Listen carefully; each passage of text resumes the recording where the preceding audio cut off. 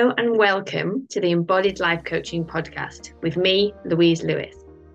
I am a mindset and body-based life coach specialising in helping people understand and resolve the deep-seated patterns that hold them back from having a life that looks and feels extraordinary.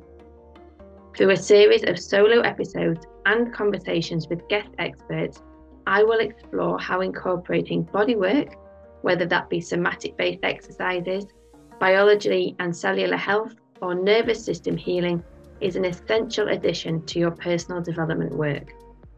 If you are familiar with therapy, coaching, or counselling and feel like there's been a missing piece of the puzzle, keep listening, because the bodywork and nervous system pieces may be it. I can't wait to share these life-changing materials with you. It's time to live a full life from a place where you are deeply connected to your mind, body, and soul. Get ready. Hello and welcome to another episode of the podcast. So in the last solo episode I recorded, I talked about the importance of resources in our life. And I hope you found that useful. And what I want to talk about today is, again, just another quick and actionable tip that you can use. And today we're going to look at how we can start to be more connected with our bodies and more present. Because the vast majority of people, whether they realize it or not, are quite disconnected. They spend a lot of time in their heads. They haven't really got access to what's going on in their bodies. That innate wisdom, because they've had to switch it off. Okay. This was me for a very long time. It's just most people. Okay. If you find yourself constantly in your head and I say to you, well, you can ask yourself the question now. If I keep checking with my body, what do I notice? If the answer is like nothing, then there's probably an indication that there's a little bit of disconnection there. And it can be scary for us to be in our bodies, because when we're in our bodies, we feel the full range of our emotions. We have to be present with the things that feel uncomfortable, whether that is anger, grief, sadness, or joy, exhilaration, because a lot of the time they're uncomfortable as well. And so I just want to give you a couple of very gentle, safe, easy to do practices that you can use to start to come into your body, to notice that you are more than just a head and a neck. Okay. So the first one is just something that you can do in the shower. And that is and this isn't about having a cold shower. We're not changing the temperature of the water. It's just in your normal temperatured shower. Bring your attention to the water on your body. Can you feel the sensation of the water against your head, against your neck, down your back, and down your legs?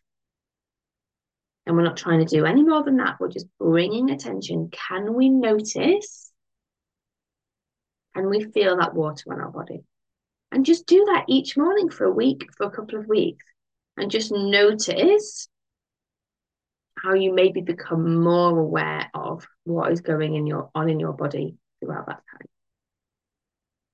And then I'm just going to share one more if you want to sort of take it up a level. You might also want to incorporate looking at parts of your body and really connecting with them. So I'm going to do this on the screen for people that can see it, but also I'm going to talk you through it so you don't need to be able to see me. So you would, for example, looking at your right hand, do it so you can see me. Looking at your right hand with your other hand, which is your left hand usually, tapping on your right hand until you can feel that you're tapping on your right hand. And that might seem really silly, but when I first started doing this, I couldn't really feel like that's how disconnected I was from my body. I couldn't really feel myself tapping on my hand. So just tapping on the hand, looking at the hand, and this is my hand. It's part of my body, right? Inside of the hand, this is my hand. It is part of my body. This is my wrist. It's part of my body. Again, just tapping on the wrist, looking at the wrist. This is my wrist. It's part of my body. And moving up to the forearm. This is my forearm. It's part of my body. Okay. So you get the gist. And I would just go from your hand up to your shoulder and then do it on the other side. If that feels a little bit too intense and a little bit activating, and it might, and it did when I first did it, okay, just go back to the shower. Just go back to when you are in the shower, noticing that water on you. And then when it feels available, just try the tapping on the hands. So this isn't emotional freedom technique. This is not like fancy tapping. It's just literally, we're just noticing how much do we have to tap? What pressure do we have to tap before we feel the connection between where we are tapping and what we are tapping on, right? But also bringing in that awareness of, this is my hand, it is part of my body. Okay?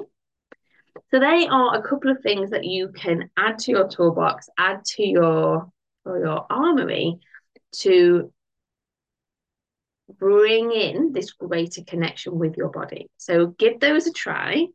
Let me know how they get on. But if you add, so if we add these little bits each week, so if you've got your resources and you know how you're taking care of yourself, like what are your go-tos when you feel like you need a little boost? What are the things that you can do that help you feel more organized? If you don't know what I'm talking about, go back to the resources episode. And then adding into that, these small, teeny tiny daily connections with our bodies, you're just going to start to create a better relationship with yourself that just allows you to be more present for your life.